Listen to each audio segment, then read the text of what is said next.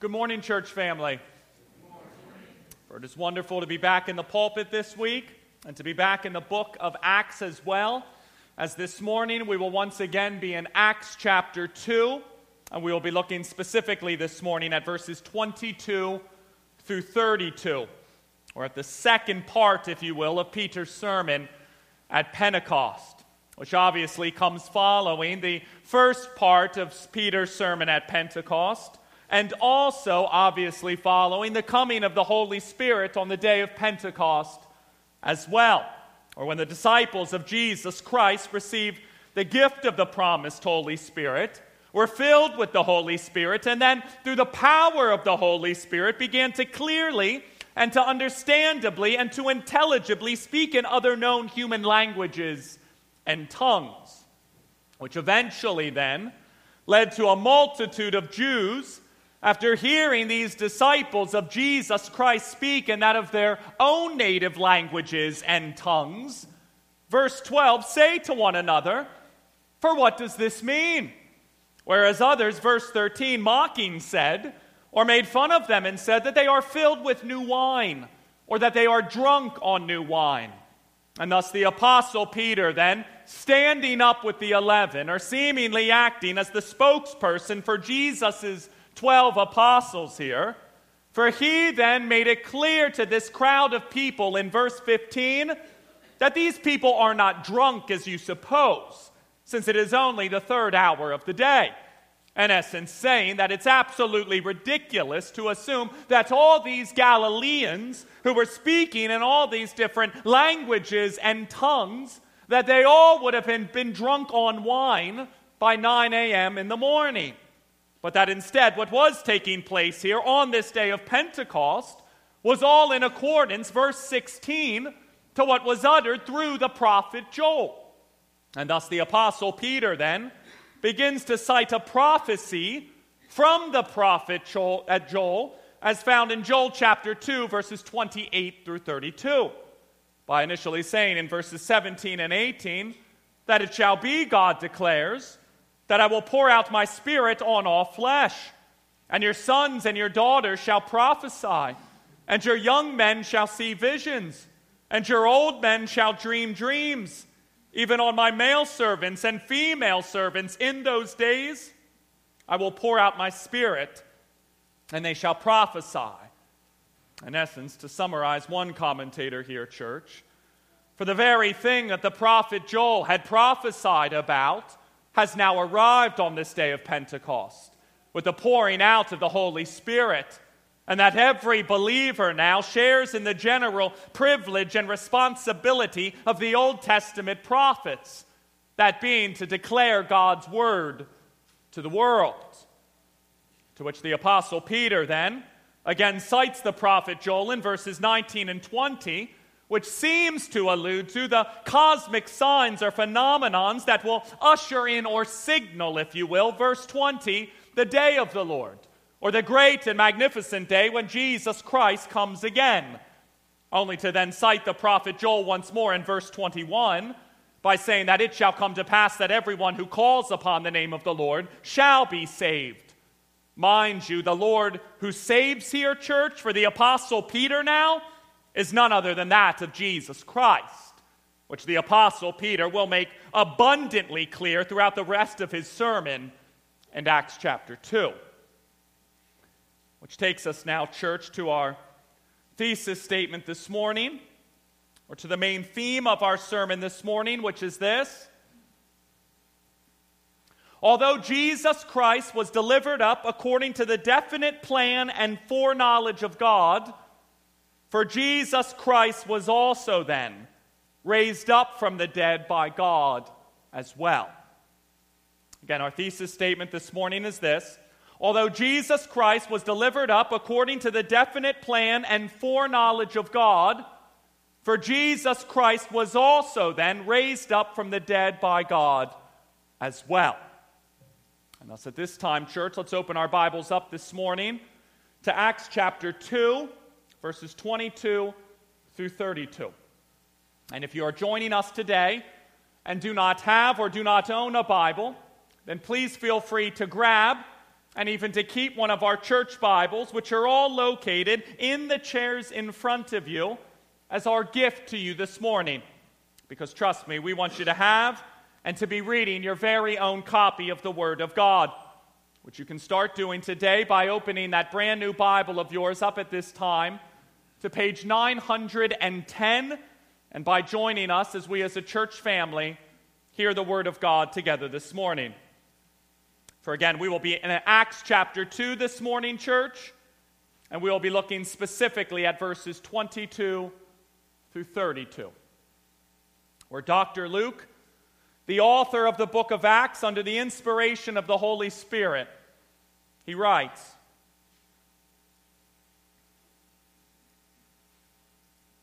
"Men of Israel, hear these words.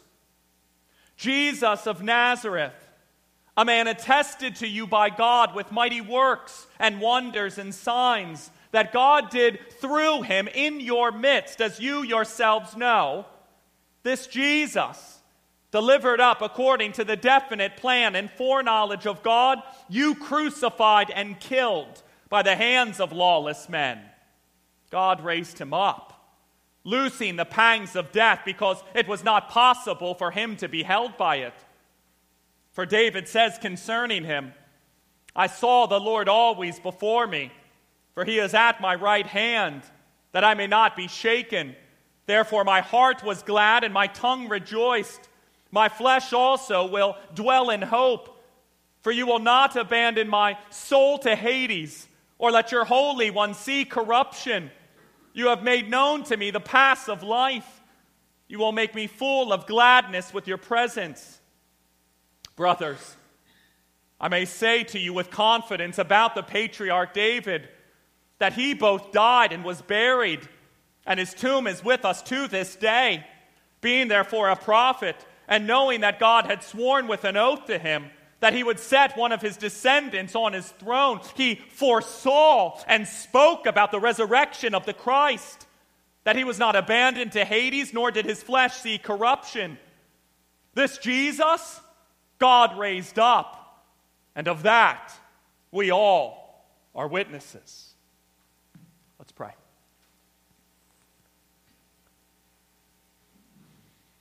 Heavenly Father, Lord, we humble ourselves this morning as we come face to face with your word. Father, I pray that your Spirit at this time soften hearts, open eyes, and open ears of the dear ones here today, that they humbly receive your word. Father, that they see the sovereignty of their God this morning in your word. That they see that without a shadow of a doubt, Jesus Christ is the Messiah in this word. And Lord, that they find much hope in the resurrection of the dead.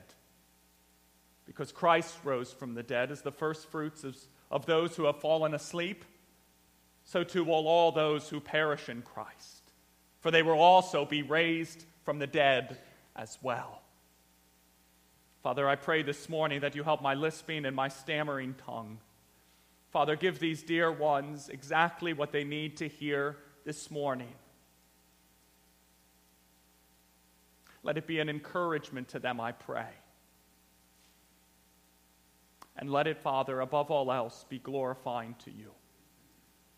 Do this wonderful work in our very midst this morning, Father. Let this be a time that we be edified by your word, and that you, Father, be glorified. In Jesus' name, amen. Our first of 2 points this morning, church, is this. Point number 1. God was sovereign over the crucifixion, the death, and the resurrection of our Lord Jesus Christ.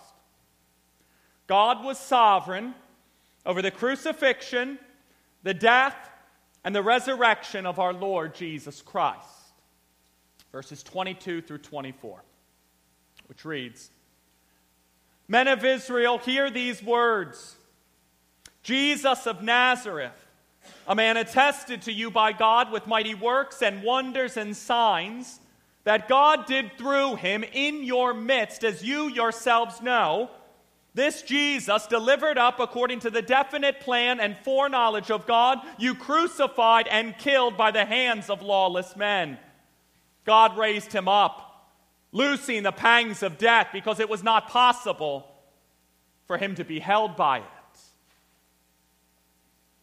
So after the Apostle Peter makes clear to the crowd that what they were witnessing on this day of Pentecost wasn't because the disciples of Jesus Christ were merely drunk on too much wine here, but that what was taking place was all in accordance to the very word of God as predicted by the prophet Joel himself. For the Apostle Peter then begins to transition here, church, as we see in verse 22, by initially saying to the crowd, "Men of Israel, hear these words, Jesus of Nazareth." Peter obviously referring to Jesus, who was a Nazarene, or from the town of Nazareth, and who was also, verse 22, a man attested to you by God, or as other translations put it, accredited by God, approved by God, pointed out by God, and set forth by God. In essence, meaning that this man named Jesus of Nazareth was uniquely marked out by God, or came to you from God. And that he was attested to you by God, verse 22, with mighty works and wonders and signs. The Apostle Peter obviously referring here to all the miracles that Jesus Christ did during his life and during his ministry here on earth. Miracles like when Jesus walked on water and calmed that of the storm. Or miracles like when Jesus fed the 5,000 and healed that of the sick. Or miracles like when Jesus cleansed the leper, gave sight to the blind, turned water into wine, cured the paralytic, casted demons out of the possessed, and even brought Lazarus back from the dead. All of which, verse 22, that God did through Jesus in your midst, as you yourselves know. And yet this Jesus of Nazareth, for he was not only attested by God, with mighty works and wonders and signs that God did through him in their very midst. Peter obviously speaking to that of the Jewish crowd here, church. But that as we go on to see in verse 23, that this Jesus of Nazareth then was also delivered up according to the definite plan and foreknowledge of God. And this is really, really, really important for us to grasp here, church. And that the crucifixion and the death of Jesus Christ, for it wasn't just some kind of foul-up or screw-up or mix-up that all just unfortunately took place that our God did not originally plan for, but that instead Jesus of Nazareth, being delivered up and ultimately crucified and killed on a cross at Calvary, for it all took place as part of the definite and deliberate and predetermined plan and foreknowledge of our God. Foreknowledge here, church, meaning way more, as numerous scholars point out, than just God knowing what would take place before it actually happened, or way more than just the omniscience of God here, but the foreknowledge of God here, for it also implies the certainty of an event taking place all according to our God's plan and will. And yet, for we not only see the sovereignty of God in the crucifixion and in the death of this Jesus of Nazareth, but we also see here in verse 23 that of human responsibility as well. Whereas although Jesus was delivered up according to the definite plan and foreknowledge of God, as the Apostle Peter then goes on to state in verse 23, that this Jesus of Nazareth you crucified and killed, referring corporately, if you will, to that of the Jewish crowd here. By verse 23, the hands of lawless men, seemingly referring to that of the Romans, who carried out then the execution and crucifixion of this Jesus of Nazareth. In essence, making clear here, church, that all those who were involved in these most heinous acts against Jesus, for they were all still responsible for and guilty of these most heinous acts, even though it was all still part of the definite plan and foreknowledge of God. Nevertheless, despite this Jesus of Nazareth being crucified and killed, verse 24, God raised him up loosing the pangs of death because it was not possible for him to be held by it. And that God, the one who publicly marked out and set forth this Jesus of Nazareth by verse 22, mighty works and wonders and signs. For after this same Jesus of Nazareth was delivered up according to the definite plan and foreknowledge of God, and was crucified and killed on a cross at Calvary, for he, God the Father, then verse 24, raised this same Jesus of Nazareth up, Galatians 1:1, from the dead. And in doing so, verse 24, loosened the pangs of death because it was not possible for him to be held by it. Apparently meaning, as Howard Marshall explains it, that what we have here is a wonderful mixed metaphor, whereby death is regarded as being in labor and is simply not able to hold back its child, the Messiah. And thus, if you were to ask why death could not hold back this Jesus of Nazareth, for the Apostle Peter's response then would be, because this Jesus of Nazareth is the Messiah, and the Messiah, for he can't be held back by death. Nevertheless, as we close point number 1 this morning, church, for I'd like to do so particularly in light of verse 23, again, which reads, this Jesus delivered up according to the definite plan and foreknowledge of God, you crucified and killed by the hands of lawless men. And I want to close point number 1 this morning, church, in light of verse 23, because I want you all to note here, as one commentator shared, that some theological traditions have the mistaken notion that history unfolds as a cooperative project between God and man, and that God is waiting to see how our actions will shape history, and that God then will simply respond accordingly, which is a view that is quite simply inconsistent with the Scriptures. Since, as Peter made clear here in verse 23, for Jesus was delivered up by God, all according to the predetermined plan of God. And that God did not send Jesus into this world in order to see how his creatures in their sinfulness would respond to Jesus, nor did God consider the crucifixion of Jesus to merely be a possibility that could happen, but instead Jesus Christ was the Lamb of God who was sent into this world to die. Therefore, this great truth then should give us as Christians today the assurance that God is truly in control of world history and in control of our lives. Since our God is not waiting to see how history will unfold, but instead our God, the God of the Scriptures, is the God who orchestrates all things according to the counsel of his will in this world. And that our God is the God who acts in history, the transcendent, eternal, sovereign, omnipotent, and omniscient God who acts in history.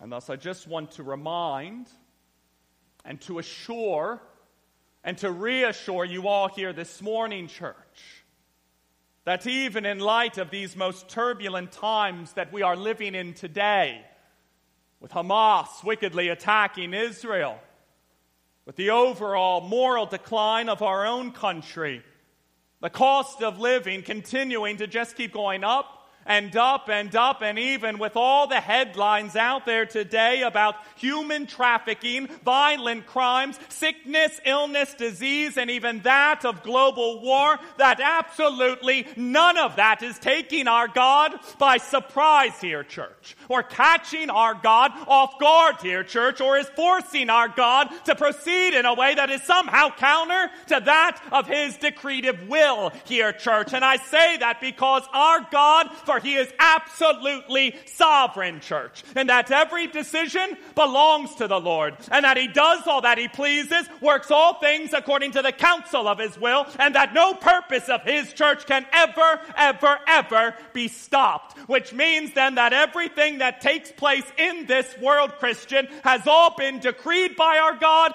ordained by our God, and is all part of the sovereign and definite plan of our God, and that for those who love God, Romans 8:28, all things work together for good for those who are called according to his purpose. Therefore, do not let the sorry state of affairs around you today, Christian, cause you to lose heart, to become fearful, or to begin to doubt that of your God. But instead, rest in the fact that your omnipotent and omniscient and omnipresent God, who is sovereign over all and who can providentially work in and through all for your good and for his glory, was, is, and forevermore will be in control of all. Which means then, Christian, that the future will unfold exactly as our sovereign God has ordained it, since our God, as Psalm 135 verse 6 puts it, for he is in the heavens, church, and he does all that he pleases, in heaven, on earth, and even in the seas.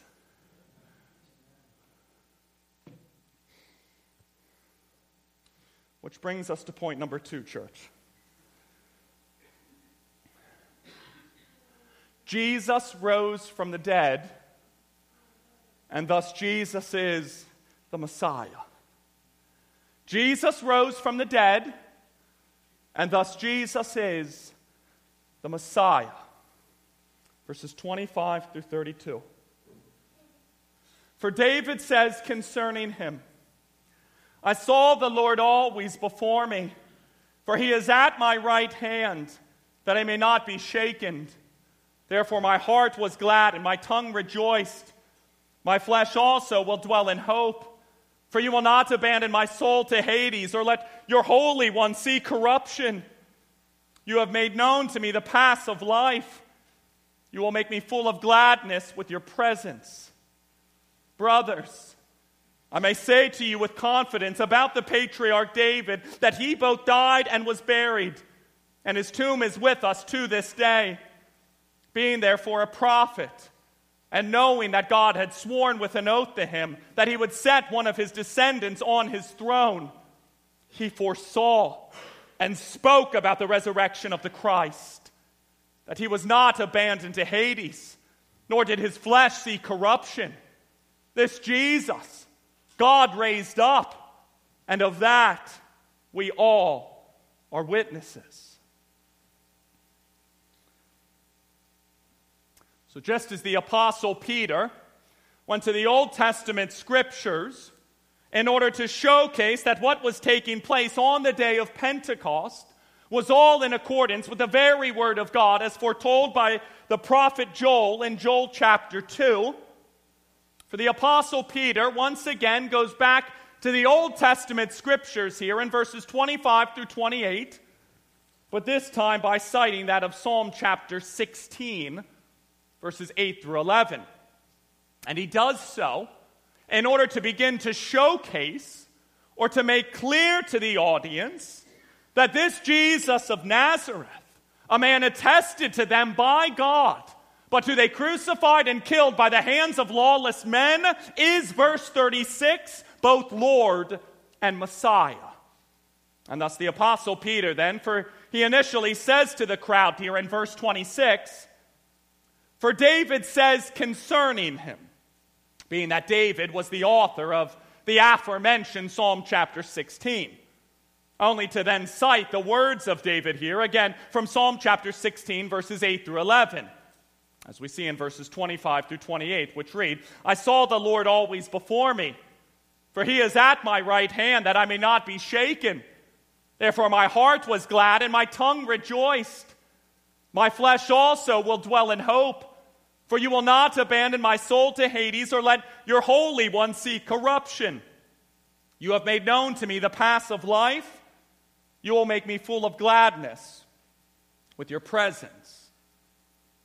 To which the Apostle Peter then, for he doesn't just leave his audience here with that text, but instead he, the Apostle Peter, then goes on to exegete, if you will, that text for them, or explain that text to them, or to make clear, verse 29, to the brothers, or to the Jewish audience who were present at this time, verse 29, that the patriarch David, that he both died and was buried, and that his tomb is with us to this day.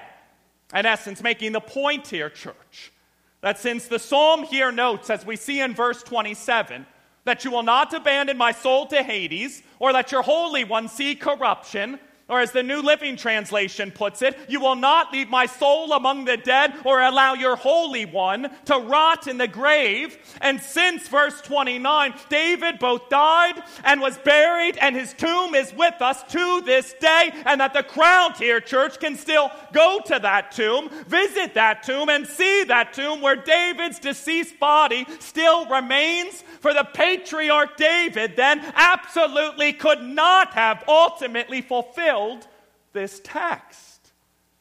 But that instead, as Peter goes on to explain to the crowd in verse 30, being therefore a prophet, and knowing that God had sworn with an oath to him that he would set one of his descendants on his throne, Peter seemingly recalling here that of Psalm chapter 132, verse 11, which reads, "The Lord swore to David a sure oath, from which he will not turn back. One of your sons of your body I will set on your throne." That oath or that promise here, church, coming from or given in 2 Samuel chapter 7, verses 11 through 16, where God promised that from the line of David, that a descendant of his would come who would one day establish a kingdom that would endure forever and sit on a throne that would last forever. And thus, in knowing all that, for the patriarch David then, in essence, speaking as a prophet here, as the apostle Peter goes on to point out in verse 31, foresaw and spoke about the resurrection of the Christ, that he was not abandoned to Hades, nor did his flesh see corruption. And that what the apostle Peter was making clear to the crowd here, church, was that the patriarch David, speaking as a prophet here, was ultimately speaking about his descendant, verse 31, the Christ, the Messiah, who would not have his soul abandoned to Hades or have his flesh see corruption, but who instead would be resurrected from the dead. To which the apostle Peter then, for he does not just leave the audience there, church, but instead goes on to connect the dots for them here in verse 32 by saying to them that this Jesus, God raised up, and of that we all are witnesses. And thus, to sum up then the essence of the argument that the apostle Peter was making to the crowd here, church, as one commentator laid it out, was that Psalm chapter 16, verses 8 through 11, speaks of a resurrection.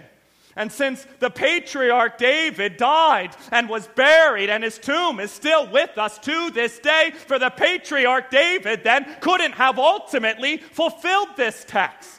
And that's the patriarch David then had to be prophetically speaking here about the Messiah, who ultimately one day would experience a resurrection from the dead, and who would not be abandoned to Hades or have his flesh see corruption. And thus, being that God did indeed raise this man named Jesus of Nazareth up from the dead, for this Jesus of Nazareth then quite clearly, quite frankly, and most certainly has to be then, verse 31, the Christ, the Messiah. And thus, as we begin to close this morning, church, for I'd like to do so with the non-Christian who was here first, and to share with you at this time, non-Christian, why exactly the resurrection of Jesus Christ is such a big deal. And the reason is, non-Christian, first off, because we were all born into sin, all dead in our sin, and all deserve the wrath of our holy God for our very sin. However, our sovereign God in love sent his one and only Son, Jesus Christ, into this world as truly God and as truly man, to live and to dwell amongst us and to save the children of God from their very sins. And he, Jesus Christ, did that, non-Christian, by initially living a life here on earth that was free from any kind of sin, And that the life that Jesus Christ lived here on earth was a life, non-Christian, that was holy and righteous and just and good, free from any kind of evil or wickedness, transgressions of the law, or even that of sin. And thus because of that, for he, Jesus Christ, then fulfilled the law of God perfectly and completely and without any kind of offense, and he did it, non-Christian, for the very children of God. However, keeping the law of God for the very children of God, for that in and of itself was not enough to save the children of God from their very sins. And thus being that the wage of their sin, or the cost of their sin, is that of death, for this sinless Son of God, Jesus Christ, then, for he willingly took their sins upon himself and bore the wrath of a holy God that they, the children of God, deserved for their very sins, by being pierced and crucified, killed and crushed on a cross at Calvary in their place and as their very substitute, as the propitiation or as the wrath-appeasing sacrifice for their very sins. And you know what, non-Christian? It worked.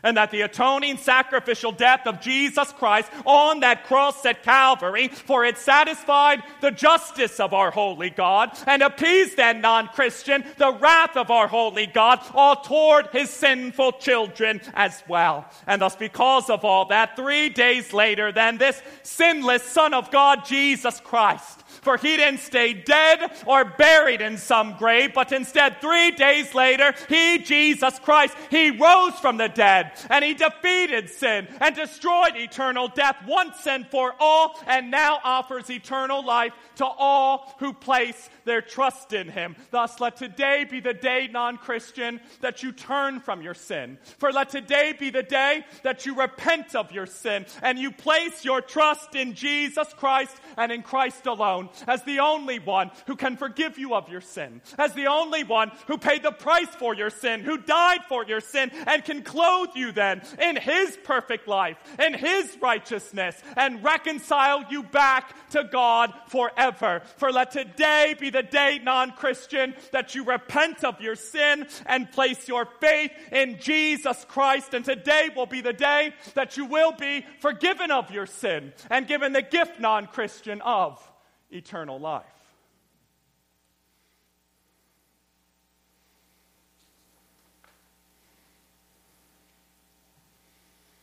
And to the Christian who is here today, for as we close this morning, brother Christian, sister Christian, for I'd like to do so in light of verse 24, which reads that God raised him, Jesus, up, loosing the pangs of death, because it was not possible for him to be held by it.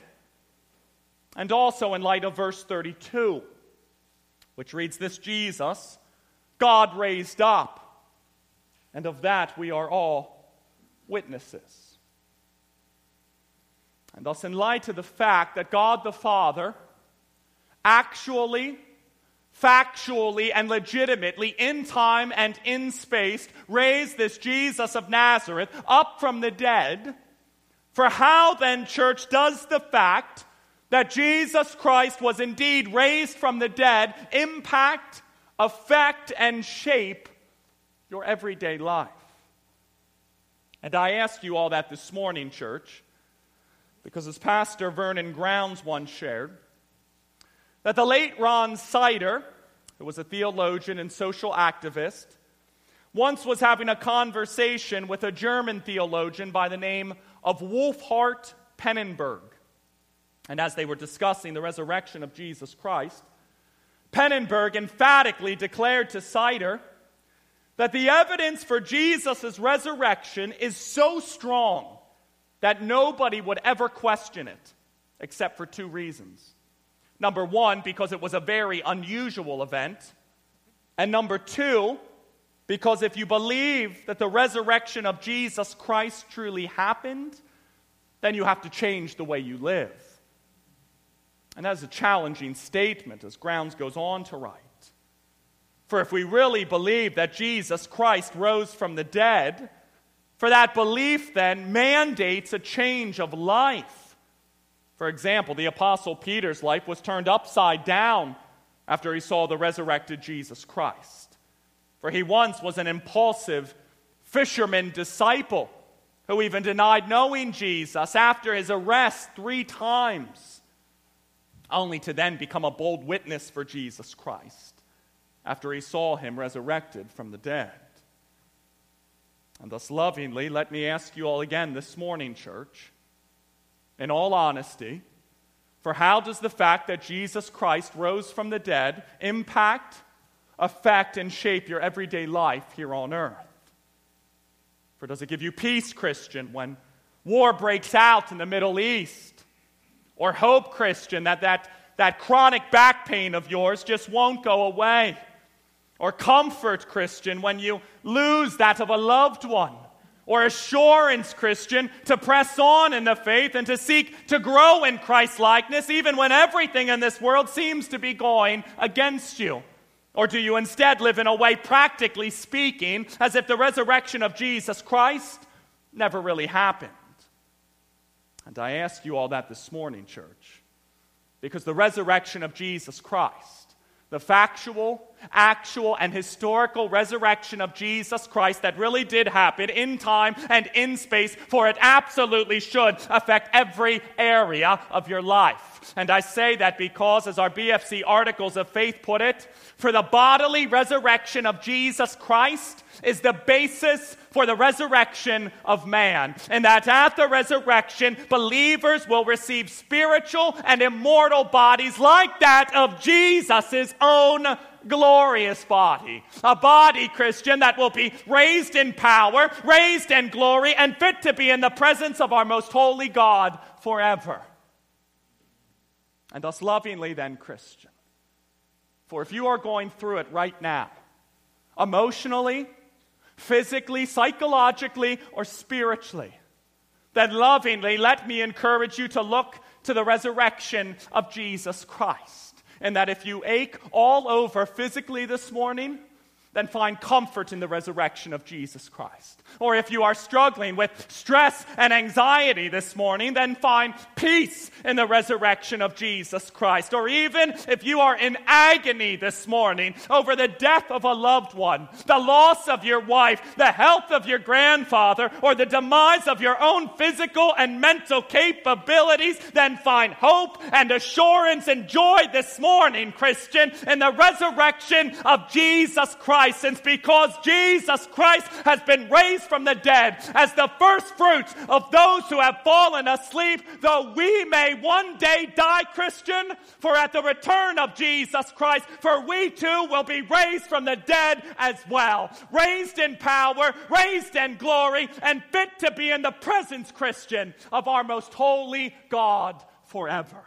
And thus it is my prayer that we as a church body not only be in all of the resurrection of Jesus Christ, but that we also then find comfort and peace and hope and joy in the resurrection of Jesus Christ as well, to the point that we let the truth of the resurrection of Jesus Christ impact us and mold us and shape us and affect every area of our lives. Since we have a Lord and Savior in Jesus Christ, who not only defeated sin, but who also then made death out to be a loser, and who now offers eternal life and glorified bodies fit to be in the presence of our most holy God forever to all who place their trust in him. Therefore, let us always, always, always then, Father, no matter what we are going through, in the here and now, find comfort and joy and peace in the reality that your Son, Jesus Christ, rose from the dead. Let's pray. Heavenly Father, Lord, strengthen the dear ones this morning. Strengthen them in the resurrection of Jesus Christ, that though we may die, yet we shall live. Lord, how easy it is to get caught up emotionally and what is going on with the world, to be beat down psychologically because our life isn't where we want it to be worn down physically because of the aches and pains we deal with, to struggle spiritually. And yet, Father, we can always be comforted by the fact that your Son, Jesus Christ, the one who took our sins upon himself and died on that cross at Calvary, that he rose from the grave, that he defeated sin. He made death out to be an absolute loser. And for those who place their faith in him, that though we may die, yet we shall live. And at the return of Jesus Christ, even if we do die, the perishable will be raised imperishable. Mortal will be raised immortal. Father, let us cling to this future reality that is an absolute for those who are in Jesus Christ. Let it be a balm to our soul this morning. Let it ease our achy hearts. And let us grow in trust in your Son, Jesus Christ, the one who was not abandoned to Sheol, the one who did not see any corruption, but instead who rose from the dead. And thus, because Christ rose from the dead, for he had to be then the Messiah, let us rest in that, we pray, Father. And that because he did it, so too will all those who have placed their faith in Jesus Christ as well. In his name we pray. Amen.